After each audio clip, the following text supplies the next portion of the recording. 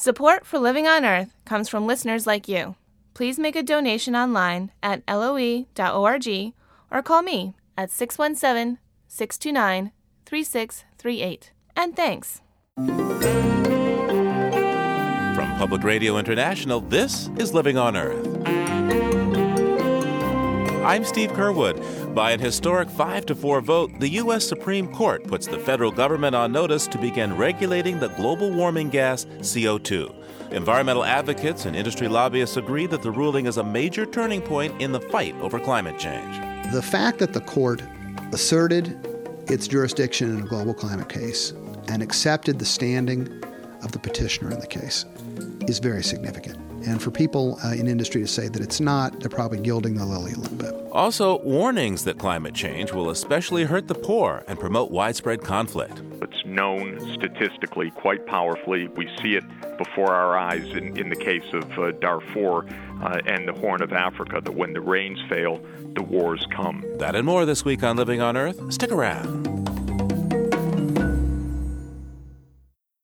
Support for Living on Earth comes from the National Science Foundation and Stonyfield Farm. From the Jennifer and Ted Stanley Studios in Somerville, Massachusetts, this is Living on Earth. I'm Steve Curwood. On April 2nd, the Supreme Court of the United States ordered in effect that the federal government must join the rest of the world's major industrialized nations and take control of emissions of the global warming gas carbon dioxide. The case of Massachusetts versus the EPA had its origins in the Clinton administration, but the Bush administration had been steadfast in refusing to regulate CO2. By a 5-4 vote, the High Court ruled the EPA's refusal to act was arbitrary and capricious. Among other things, the government had argued that regulating global warming gases might put the U.S. at a disadvantage in climate negotiations with developing nations. This drew some of the sharpest language in the majority opinion. Justice John Paul Stevens wrote, "While the president has broad authority in foreign affairs, that authority does not extend to the refusal to execute domestic laws." In a few minutes, we'll explore the impact of the Supreme Court ruling. But we begin our coverage by turning to the lawyer who wrote the brief for the lead plaintiff in the case. Lisa Heinzerling is a professor of law at Georgetown University Law Center. Hello, Professor. Hello. So, how big a deal is this Supreme Court decision regarding Massachusetts versus the EPA? I think it's really one of the biggest environmental cases the Supreme Court has decided. If you look just at the magnitude of the problem that's under consideration, climate change, you can't get any bigger than that. On every single issue, we won, and I think we won big on standing, on the EPA's authority to regulate greenhouse gases, on its discretion to refuse to regulate. On every one of those issues, we had to win. We did win, and the Supreme Court wrote a very broad opinion on each of those issues. Now, as I understand it, and I'm not a lawyer, the biggest part of this case was something called standing, that is, the right for people to sue. What is that, and how did this case come down on this question of standing? Standing is sort of shorthand for the kind of injury that you have to have in order to get into federal court. And so the court says that you have to be what they call injured in fact. You have to suffer some kind of injury in order to be able to bring a claim in federal court. The court also says that you need to show that whatever violation of law you've asserted is connected to your injury, your injury is caused by that violation of law. And then third, you have to show that judicial redress will help solve your problem. And on each of these three counts, the court ruled in our favor. How was it that Massachusetts was able to claim injury from carbon dioxide? We argued that Massachusetts had already lost some portion of its territory due to rising sea levels. So what was the argument against this? What was it that the Bush administration say that people weren't being injured by this or the courts couldn't deal with this? The government said that automobiles, which are the subject of this case, contribute too small a portion of the problem of climate change to show either that our problem was caused by EPA's refusal to act on climate change or to show that any judicial recovery would help us. And so they said that it's just too little a piece of the problem in order to get into federal court. And the Supreme Court really resoundingly defeated that argument and said that even if you solve a problem to some extent, that's enough to get into federal court. You don't have to show that this solution will be everything or even most of the solution, but just that it'll solve it to some extent. Now, Massachusetts is the first name on the case, but California has been much involved in this and, in fact, has some important rules regarding automobile emissions and carbon dioxide that have been held in abeyance pending this case. So explain for me a bit more about the California cases and the standards that are involved here. California has asked EPA to permit it to set its own standards for automobiles, and 10 states have said that they would like to set California standards for automobiles for their own fleets. And this has gone on for years. I mean, yes. For a long time, California's been able to have its own air pollution Absolutely. It's been since really day one under the Clean Air Act. California has been allowed to set its own standards, and for a very long time, states have been allowed to opt in to those standards. Okay. And so the question really is, may California do that? And if you look at the statutory requirements, once EPA has, as it has with this decision, been given the authority to regulate greenhouse gases, it seems to me quite easy to conclude that California's standards should be approved. And, of course, California wants to limit greenhouse gases coming from cars, which essentially, of course, means that they're going to have to get better mileage. Yes. The legal system takes a long time to get things done. This case was based on an action brought by groups starting in 1998. Here it is almost 9 years later that we get a clear statement from the Supreme Court of the United States that the EPA must regulate the principal human-caused greenhouse gas. How much does that trouble you as a lawyer that it can take so long to get such a critical issue addressed? It is terrible that it takes this long. It took the EPA from 1999 to 2003 simply to answer the petition to regulate greenhouse gases. And then it took all of this time for the case to make its way through the courts. It's a terrible way to proceed. It would be much better if an agency like the EPA simply looked at its authority, looked at the world around it, saw a significant problem, which is climate change, and then simply did its job without being forced to do its job by the courts. That would be much better, much more efficient. I think everyone would be benefited. Lisa Heinzer-Ling is a professor of law at Georgetown University Law Center. She wrote the Supreme Court briefs on behalf of the plaintiffs in the case of Massachusetts versus EPA. Thank you. Thank you. The impact of the High Court ruling is already being felt. On Capitol Hill, it's changing the debate on climate action, and the EPA almost immediately started a long-delayed process to allow California to regulate CO2 emissions from cars. That move would permit other states to adopt the restrictions as well. Here's Living on Earth's Jeff Young. Sierra Club attorney David Bookbinder worked years on the climate change case Massachusetts versus EPA. You might think that after his side won in the Supreme Court, he'd take a day to celebrate. No such luck. It felt really good until we started having to do all the follow-up work. 24 hours after the decision, Bookbinder was packing legal briefs for a trip to Vermont, where he'll put the High Court ruling right to work. Vermont is among 10 states joining California's effort to limit the greenhouse gases coming from cars and trucks. The auto industry sued to stop them, and the Vermont case is the first to go to trial. Automakers argued that if EPA lacked authority to regulate greenhouse gas emissions, the states couldn't do it either. Now that 5 justices say EPA does, in fact, have authority, Bookbinder expects the other auto cases to take the same road. We believe that those courts will now wind up dismissing the auto industry's claims. That shows how immediate and profound the High Court decision could be in the climate change debate. And it doesn't stop with tailpipes. The High Court case dealt with auto emissions, but Georgetown environmental law professor Richard Lazarus says the same legal argument could easily apply to stationary sources like power plants. This case has a really wide sweep, the Massachusetts versus EPA. This case establishes that greenhouse gases are air pollutants for the purpose of motor vehicles.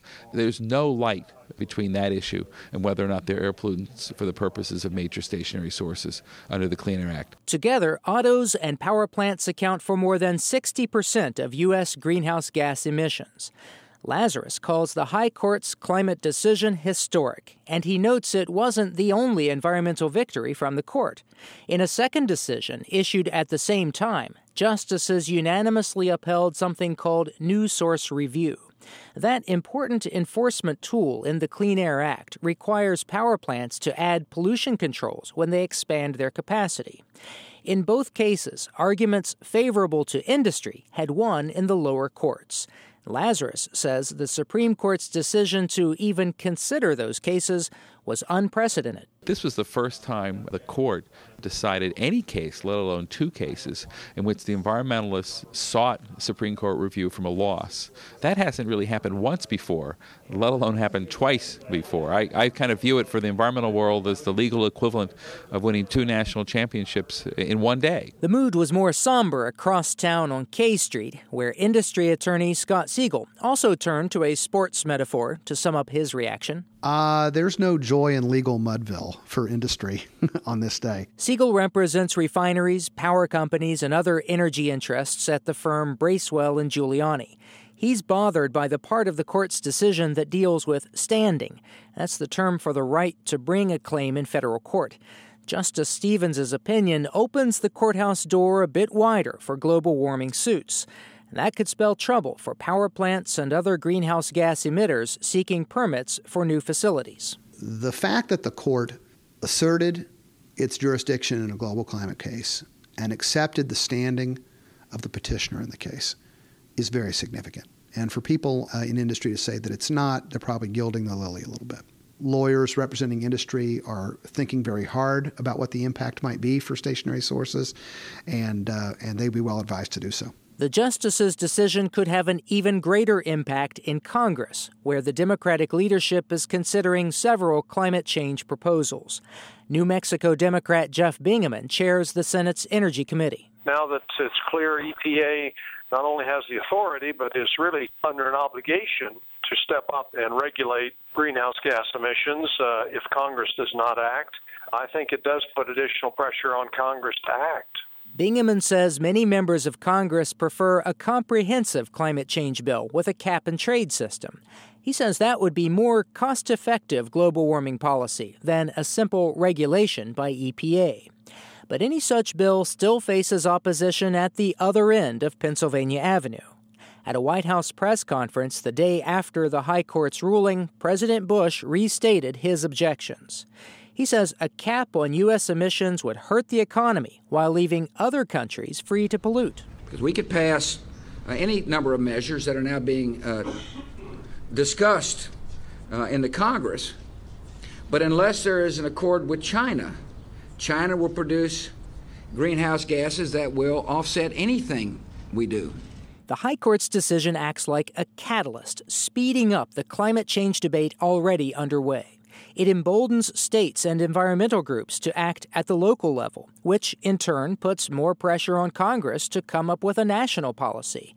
And that could force a global warming showdown with the White House. For Living on Earth, I'm Jeff Young in Washington. Later in the program, we'll hear how the newest scientific assessment points to a rising risk of conflict related to global warming. Stay tuned to Living on Earth.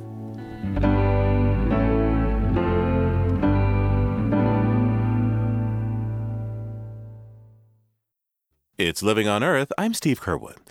Hurricane forecasters are predicting that 2007 will once again be a big year for storms.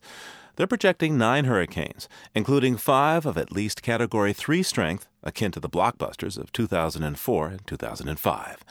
Of course, there were similar predictions for last year which did not materialize, likely due to the dampening effect on storms of the El Niño weather system.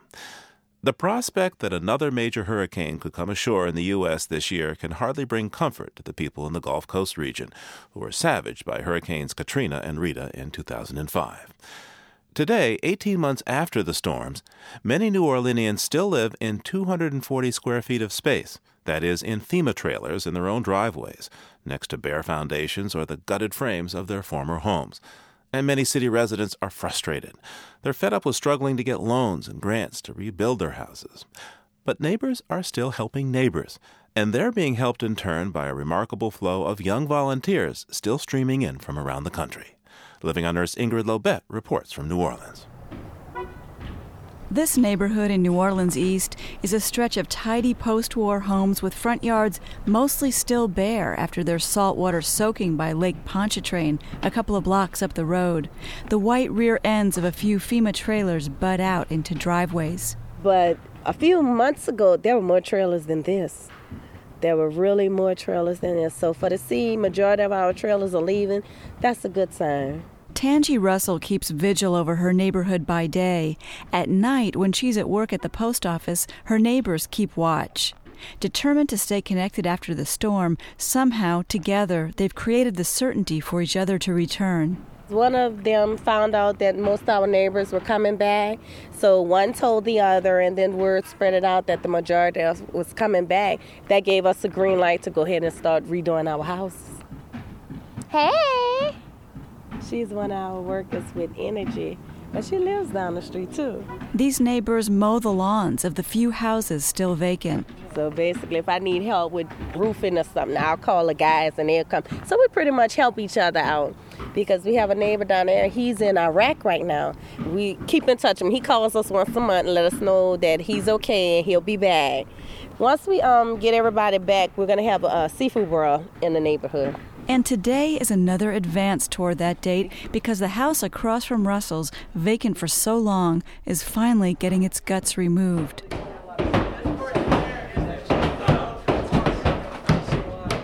A group of students from the College of Worcester in Ohio wear white Tyvek suits, smash through drywall, and shovel it out onto the curb. On top of a little pile the students have set aside is a card that says, "Mom, you are valued, you are needed, you are loved." Inside, the walls were once light blue. Now a fierce black mold populates the walls up to a perfect line at about 3 feet, the line where water sat. The splotchy mass is nearly a quarter-inch thick in some places. Hey, where the keys at to the blue van? A few hours later, the house is gutted, and some students move on to the next house. These volunteers and thousands of others are a feature of today's New Orleans. They come from all over the country in wave after wave, organized by student associations, church youth groups, young activists. On any given morning, you can find a newly arrived group getting orientation, as here at Louisiana United Methodist Storm Recovery. In the meantime, we have one of New Orleans' finest right here. This is Sergeant Fowler. He's going to talk to you about safety while you're here this week. Just going to tell you, I'm John Fowler. I'm assigned up here to the 6th District. This area around here, I'm not going to lie to you, is one of the hottest areas we have. Just around the corner the other day, we had a drive-by shooting. And it's all our shootings up here are dope dealers. They shooting each other. We had 3 of them Saturday. But while you're up here, be careful.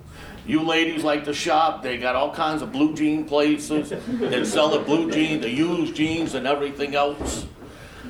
But around here, don't go roaming at night. When y'all do these houses, just pay attention to what you're doing. We've been having a lot of trouble with spiders. Hit a couple policemen that got bit. You know, make sure it's well lit where you're working at. And that's all I got to tell you.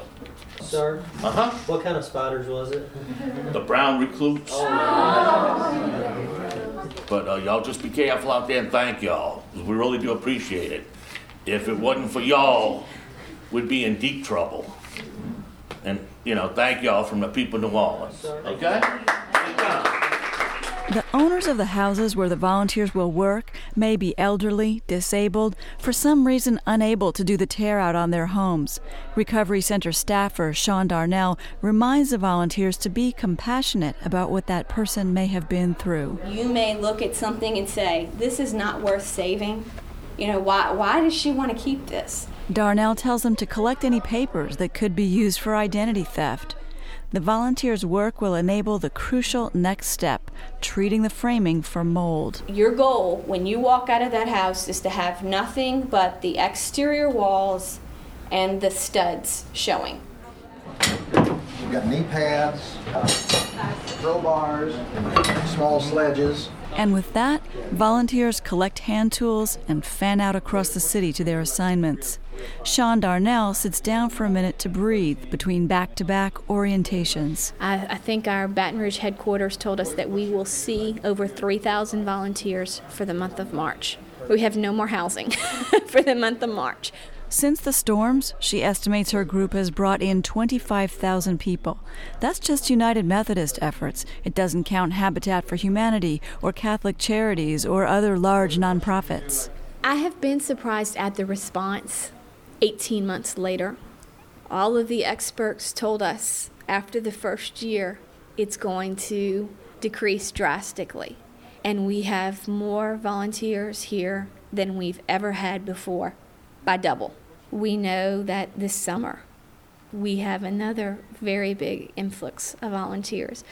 It's amazing. People like Darnell, who direct these scores of volunteers, are disaster victims themselves. They haul themselves out of bed in the morning and face personal restoration while they try to raise up their city. My house was okay, but Katrina has torn my family apart. My husband is working in California and has been there for a year now, and we don't have an end in sight. Only half as many people live in the city as before. Half a population means half an economy.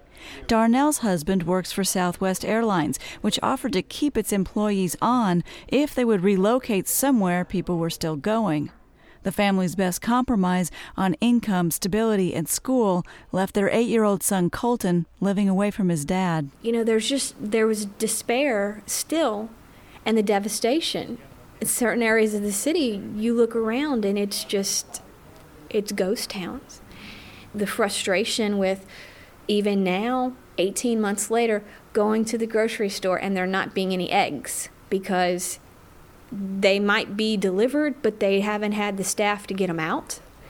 Just living here on a day-to-day basis can be nerve-wracking. She worries about her son. And that is my fear as a mother, is that he grows up and 8-10 years from now, he looks back and says, my life was normal until Katrina.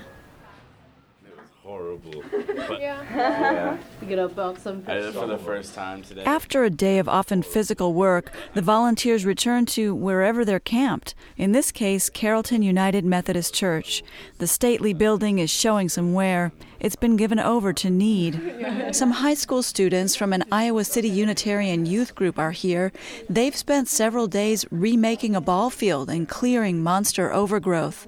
They're angry at what they've witnessed, especially the notices tacked to the front doors of people who aren't back yet, saying they have to clean up or face legal action.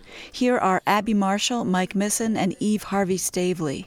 The lady's house that we worked on, she hasn't been seen since the storm, and they just put a note up on her house. She's an old lady and she's in a wheelchair, and they expect her to come back and clean all this up. I was disgusted. Yeah. I was just like, how can you do this to your They people? don't even have power there yet. So these are people who had to work for what they have, and they're proud of what they have. The loss leaves a powerful impression on Mike and Eve. Like, a lot of it's just clear and like overgrown, but you can still see the foundations. You just realize how many houses were just like ripped up and destroyed. And, they're never going to forget the memories. Going on a tour today, she could point out, she's like, that open lot was so-and-so's house, and she knew who lived there. And like, there's just like one spot where all the oak trees had like overgrown into a canopy, and she just said the whole street had been like that. And then it was just like, at the end, it was just like 4 trees that were doing that, and it was just sad to see how much had been destroyed.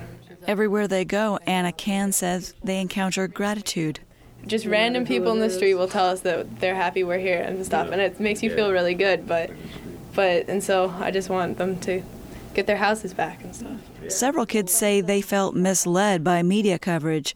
How could I not know the number of people who died in these storms? Abby Marshall asked. I feel like, you shouldn't have to come here to know the damage that's been done, and you shouldn't have to come here to just see what's happened. I don't know. It's just there's so much that went on that I feel like I would never have known if I hadn't come here, and it's been a huge eye-opener. I know now. I can't just take things for face value, Older students also said what they'd seen on TV did not prepare them for reality. I'm Aaron Fitzgerald, and I'm from Rhodes College in Memphis, Tennessee. When I came down here and I saw cars still flipped over, roofs just off of a person's house. And then recently today we gutted someone's house, and her floor, this was in the lower 9th Ward, her floor was just completely still damped. And I took up her floor, and I had to bring her in the house, and I'm like, do you want us to take up your whole floor, or do you just want us to leave the frame? A friend of mine, Jamie, he fell through twice. I fell through once. It was awful. The trip, though, he says, is worthwhile. I mean, I'd recommend anyone to come down here because, I think that when you do, your life will be changed. Like, I feel changed. Fitzgerald recounts that one of his group leaders marveled at the numbers of volunteers, but he was struck by something different. And I'm thinking in my head, we're supposed to be a first world country, and yet we still have others living in third world poverty in our own country, in a city that is a major city. Still older students, law students, have formed their own student hurricane network. Since the storms, the network has brought down 2,700 law students to the Gulf Coast and organized others long distance. Lauren Bartlett is in her 3rd year at American University. First of all, I think that there's sort of a new generation of law students which are definitely committed to public interest work, maybe even some who came to law school since the storms of 2005 for the particular purpose of being involved. Morgan Williams is co-founder of the network and a 3rd-year student at Tulane. He says even though they're students, not attorneys, and even though Louisiana law is unique, the students can be extremely helpful. Basically, in communities where homes have been handed down for generations and generations, folks at the time of the storm might not have had the actual piece of paper that said that they were the owner of that home. And when the home gets destroyed and everyone gets displaced, the state says, we need that piece of paper. And so because the federal funding that's being administered through the state through the Road Home program is linked to having that piece of paper, they're being locked out from being able to receive those funds and being able to begin the process of rebuilding. Pro bono attorneys who can help people with these affidavits are so overwhelmed they can't take more applications. Enter the law students. The teams are also carrying out a major survey of people who are still, this long after the storm, living in FEMA trailers. Residents living in trailers are the most forgotten, the most marginalized. There's a lot of needs, but we need to figure out what those are before we can really start to move. It's something that's bringing these law students face to face with the realities of the rebuilding process and the frustration and the anger and the sources of those frustrations and anger that folks down here are really facing in their efforts to rebuild. Bartlett says she's one of the law students whose life direction has been changed.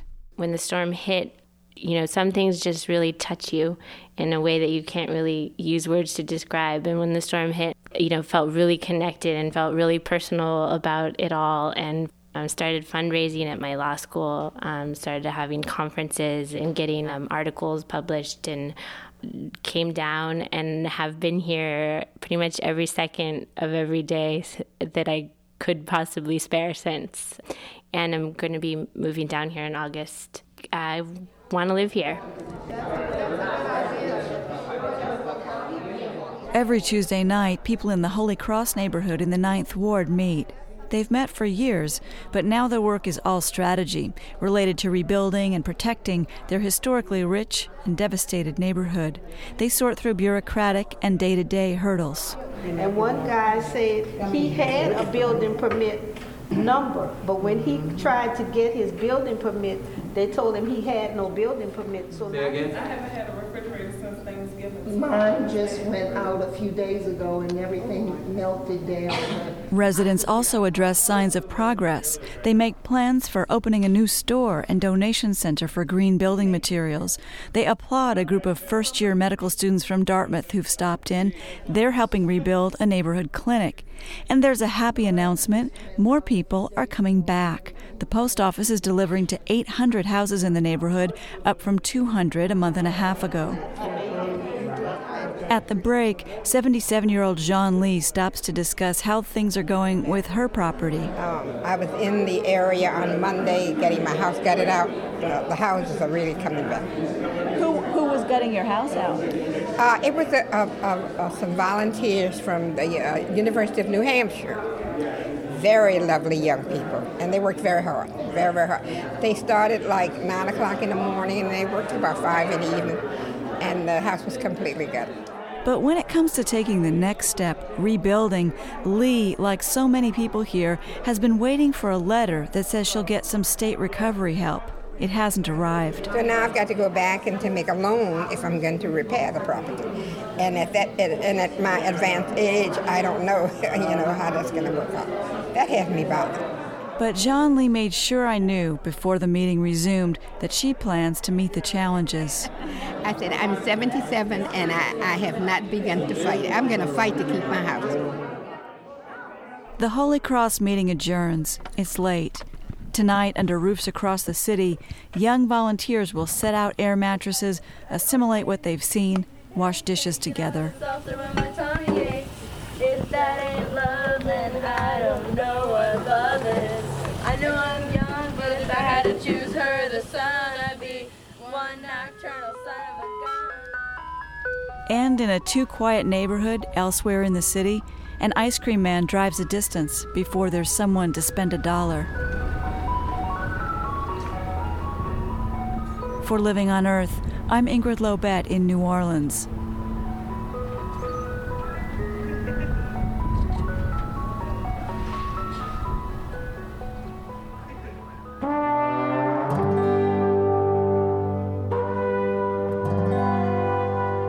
You can find more of our coverage of the aftermath of Katrina on our website at loe.org.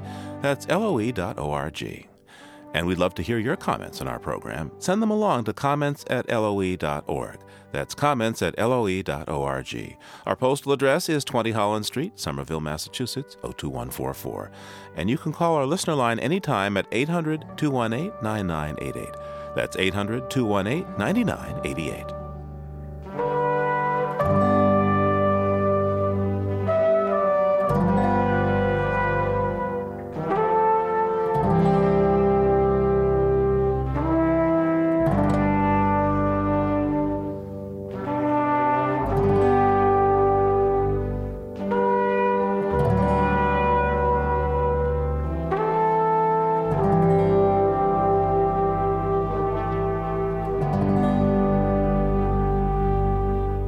Just ahead, how global warming is raising concerns about international conflict and social strife. You're listening to Living on Earth. Support for the Environmental Health Desk at Living on Earth comes from the Cedar Tree Foundation. Support also comes from the Richard and Rhoda Goldman Fund for coverage of population and the environment, and from you, our listeners, and from member stations. This is Living on Earth on PRI, Public Radio International. It's Living on Earth. I'm Steve Curwood. Poor nations are at special risk from the droughts, storms, and rising sea levels that are expected to result from global warming. That's the warning contained in the latest assessment of the Intergovernmental Panel on Climate Change, made up of many of the world's leading climate scientists. Joining us now to discuss where and why we might see increased conflict related to global warming is Jeffrey Sachs. He's a professor at Columbia University and former director of the UN Millennium Project. Hello, sir. How are you? Good to be with you. So where in the world, what 2 or 3 areas in the world do you think are going to be hardest hit by the earliest phases of climate change? I think the main message is that all parts of the world are going to be affected, and they're going to be affected in major ways, in food production, in disease control, in risks of natural hazards like high-intensity hurricanes, in changing water patterns, in vulnerability to drought, and so forth. But of course, as is so often true in life, it will be the poor, and especially the poorest of the poor, who are the most vulnerable to these changes. For them, an adverse shock often means nothing less than death. So what does this mean in terms of, well, frankly, war and peace around the world? We already have seen in the poorest places in the world conflicts due to the lack of rainfall, for example. It's known statistically quite powerfully. We see it before our eyes in the case of Darfur and the Horn of Africa, that when the rains fail, the wars come. Let me point out that a place like Darfur is at the core a place suffering from extreme drought. And by the best evidence, at least part of that drought is a decline of rainfall due to man-made climate change. But we're going to see tremendous stresses in many parts of the world, and not only the poorest. Australia was hit by a mega drought, which caused a mega loss of its traditional grain exports this year. Those affected world market prices everywhere. The consequences of simply continuing on the path we're on is enormous risk that different countries will be pushed over the edge, that the living standards of those above the margin of survival will suffer, and that always causes political conflict, and those living on the edge of survival will be pushed right over the edge. What about the question of refugees, whether it's drought that forces people off the land, or rising sea levels, or catastrophic storms? People are going to find that home isn't so hospitable anymore and want to go someplace else.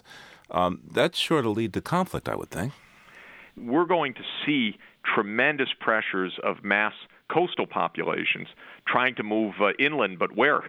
We also see it in people moving out of drought-stricken regions.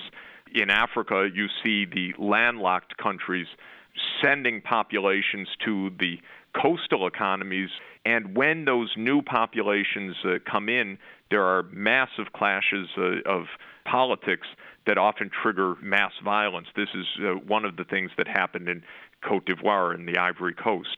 We're also seeing, of course, lots of refugee movements around the Darfur crisis and the South Sudan crisis, around Somalia, and in the pastoral lands of northeast Kenya. So this is a quite pervasive phenomenon. People move to where they can stay alive. We know that there are already large water migrations taking place in India. This is the way of humanity to move when survival prospects diminish. But in a system of national boundaries and flashpoints of cultural conflict, this obviously already does trigger violence and could potentially trigger a lot more. I want to look at China for a moment here. It's growing economically rapidly, but also the Gobi Desert north of it is growing rapidly, moving south. There's a water squeeze, there's a people squeeze. They have a high demand for energy. What will happen in China as the effects of climate change crank into the ecology and, should we say, the economy? China is the perfect exemplar where these issues of sustainable development could never be considered to be second tier, say, behind the economy. They are part and parcel of China's very development challenge. If there's one risk for China's long-term growth, it actually won't be politics, in my view. It is going to be the environment. Will there be a way to live sustainably where you have more than 20% of the world's population, but you have only about 6 to 7% of the world's arable land, and a similar proportion of the access to water resources? In northern China, you have a traditionally dry area that is going to be tremendously hit by the depletion of groundwater because it's been overpumped. And those water stresses are leading to massive, bewildering plans of diverting the huge water systems from the south of China, the Yangtze, and other water systems up through the north in giant canals with no doubt enormous ecological consequences. And in the north, the Great Yellow River often no longer runs to the sea. Add on top of that the problems of snowmelt, precipitation change, glacier disappearance, and so forth, and the water challenges in China become absolutely a first-tier question for China's long-term economic development.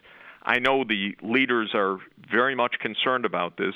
There are not easy answers right now, but it is one of the reasons why, in my view, China will come to the negotiating table and be a lead participant in a long-term solution to climate change. They simply have to do it.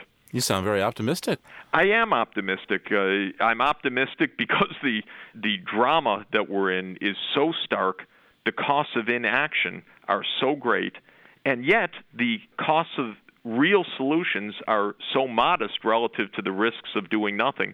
we simply flipped our way of thinking and stopped seeing this as a war of us versus them, but as a challenge in which we're all on the same side, facing common ecological challenges, we'd find a tremendous camaraderie, in fact, that could easily be developed and that would be crucial for finding the deeper solutions to these problems.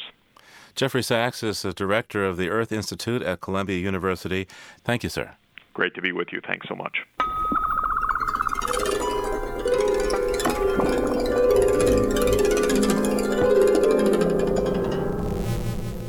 This month, this Earth Month, Living on Earth is taking a listen back to some of the award-winning stories that have been heard on these broadcasts over the past 16 years. And today we start with a piece about a sound sculptor for whom it seems that anything can be music to his ears. We first heard from sonic artist Steve Peters in 2002, when producer Paul Ingalls brought one of Peters' environmental sound sculptures to the radio. Peters spent hours recording in an outdoor space in New Mexico called The Land, taking care to capture sounds of nature that normally escape our attention. The broadcast segment won an Edward R. Murrow Award from the Radio and Television News Directors Association.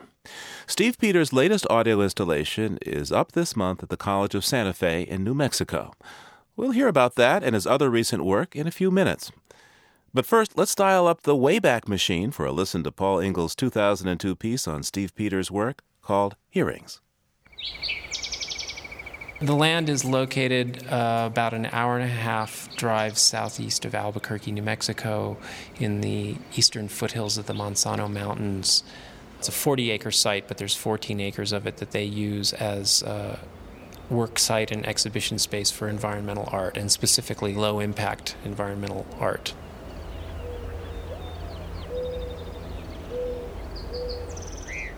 I was just so impressed by how still it was and quiet, and what happened was that because it was so quiet, every little sound that happened really stood out. You really noticed it, and all the sounds had this kind of delicate, hushed quality that I'm a real sucker for anyway. So what happens if I commit myself to coming here for a year, a couple of times a month, and sitting and doing nothing more for an hour at a time than listening to what's going on here?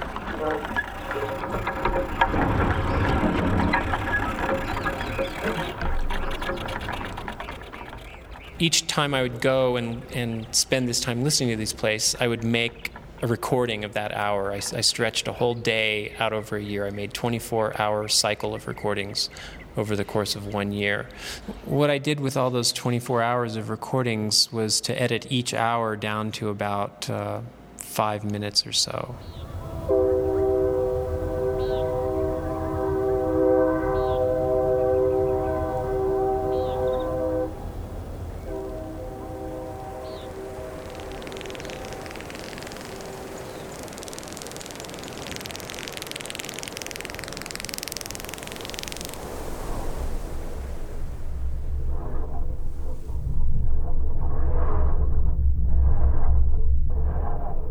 This is the sound of a cholla cactus.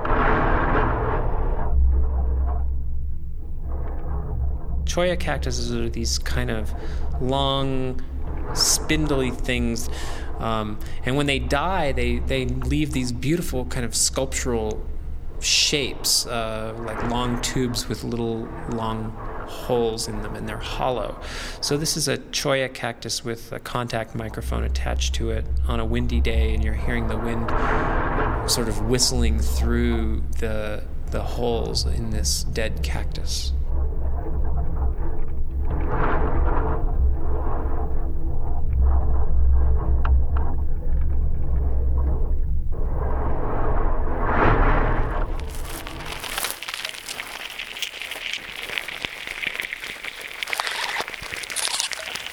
This here was probably the most sensational sound in the whole show.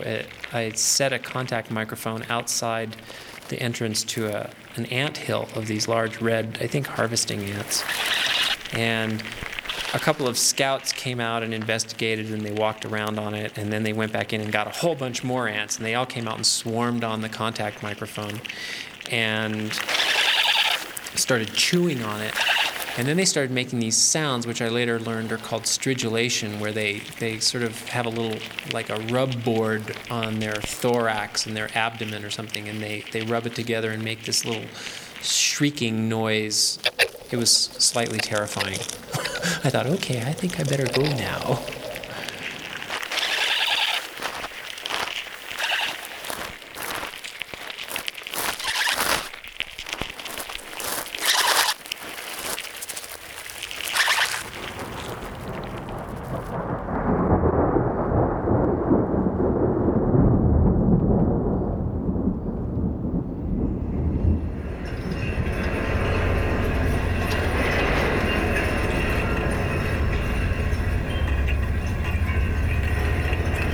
This is the sound of a wire fence that runs around the perimeter of the property, and that's kind of an interesting story because I thought this fence was such an insult to the landscape in a way. You know, I'd sit there and go, you know, the land on this side of it isn't any different than the land on the other side, and what's this thing doing here? It's just ugly and stupid. And then one day I was out there and it was really windy, and I put my ear up to one of the fence posts, and it was the most beautiful sound.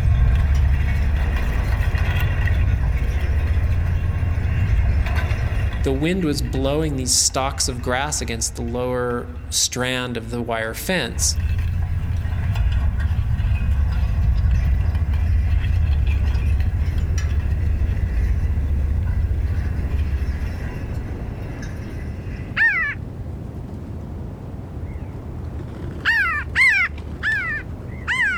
You don't get a sense of the beauty of the place from a quick scan. You know, you really have to slow down and be with it and accept it on its own terms. And I think that's a really good lesson for all of us to carry over to all sorts of other areas in our lives. Since Paul Ingalls produced that award-winning story for Living on Earth, Steve Peters has moved to Seattle, where he continues to find and remix unexpected sounds into oral sculptures, including this one called Morning Ragas.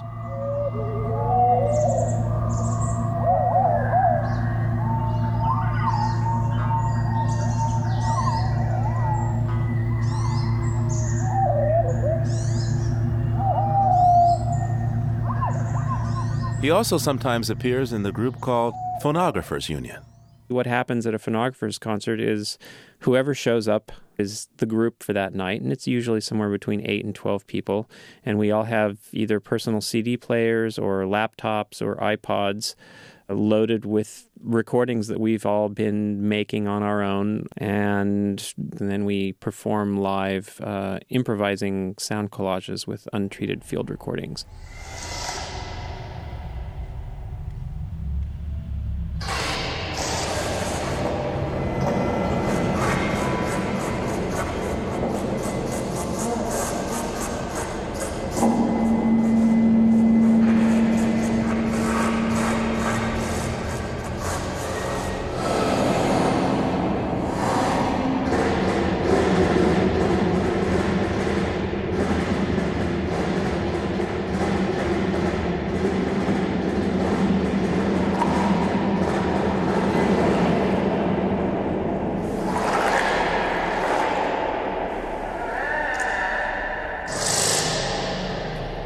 I'm pretty fascinated with the idea of kind of managing to pull something out of nothing.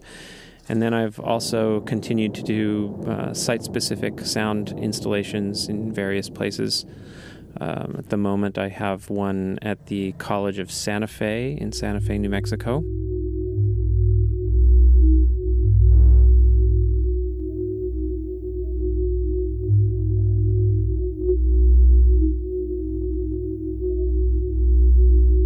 Openings for my work tend to be kind of a horrible experience because everybody's being festive and drinking wine and talking and laughing, and my little quiet, barely audible pieces tend to get crushed. So everybody's always saying, "Can't you turn it up? Turn it up." And I'm saying, "No, I'm sorry. So come back sometime when it's not the opening." Sonic sculptor Steve Peters' latest work, Atrium Soundspace, can be seen and heard on our website, loe.org. Next week on Living on Earth, keeping an eye on endangered marine mammals from the air. The job can bring some remarkable rewards. Sometimes you drop down so low, all the spout, the blow of the whale drifted through the open window. I mean, we were literally wiping a blue whale's breath off our faces. Catching up with Mexico's eco-pilot next time on Living on Earth.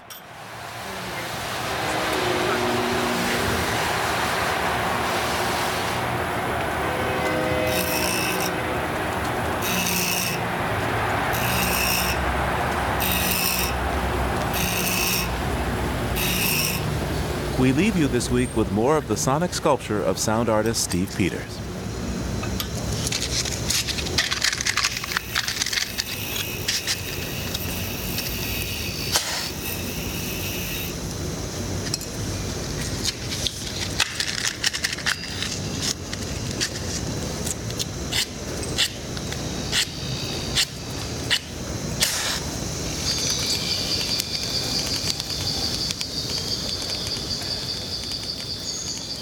Living on Earth is produced by the World Media Foundation. Our crew includes Ashley Ahern, Eileen Belinsky, Bruce Gellerman, Ian Gray, Ingrid Lobet, Jennifer Percy, Emily Taylor, Peter Thompson, and Jeff Young, with help from Bobby Bascom, Kelly Cronin, and Jeff Turton. Our interns are Paige Doty and Megan Vigent. Dennis Foley is our technical director. Allison Lirish-Dean composed our themes. You can find us anytime at loe.org. I'm Steve Kerwin. Thanks for listening. Funding for Living on Earth comes from the National Science Foundation, supporting coverage of emerging science, and Stonyfield Farm, organic yogurt, smoothies, and milk. 10% of profits are donated to efforts that help protect and restore the earth. Details at stonyfield.com. Support also comes from you, our listeners, the Ford Foundation, the Geraldine R. Dodge Foundation, and the Saunders Hotel Group of Boston's Lenox and Copley Square hotels, serving you and the environment while helping preserve the past and protect the future. 800-225-7676. PRI, Public Radio International.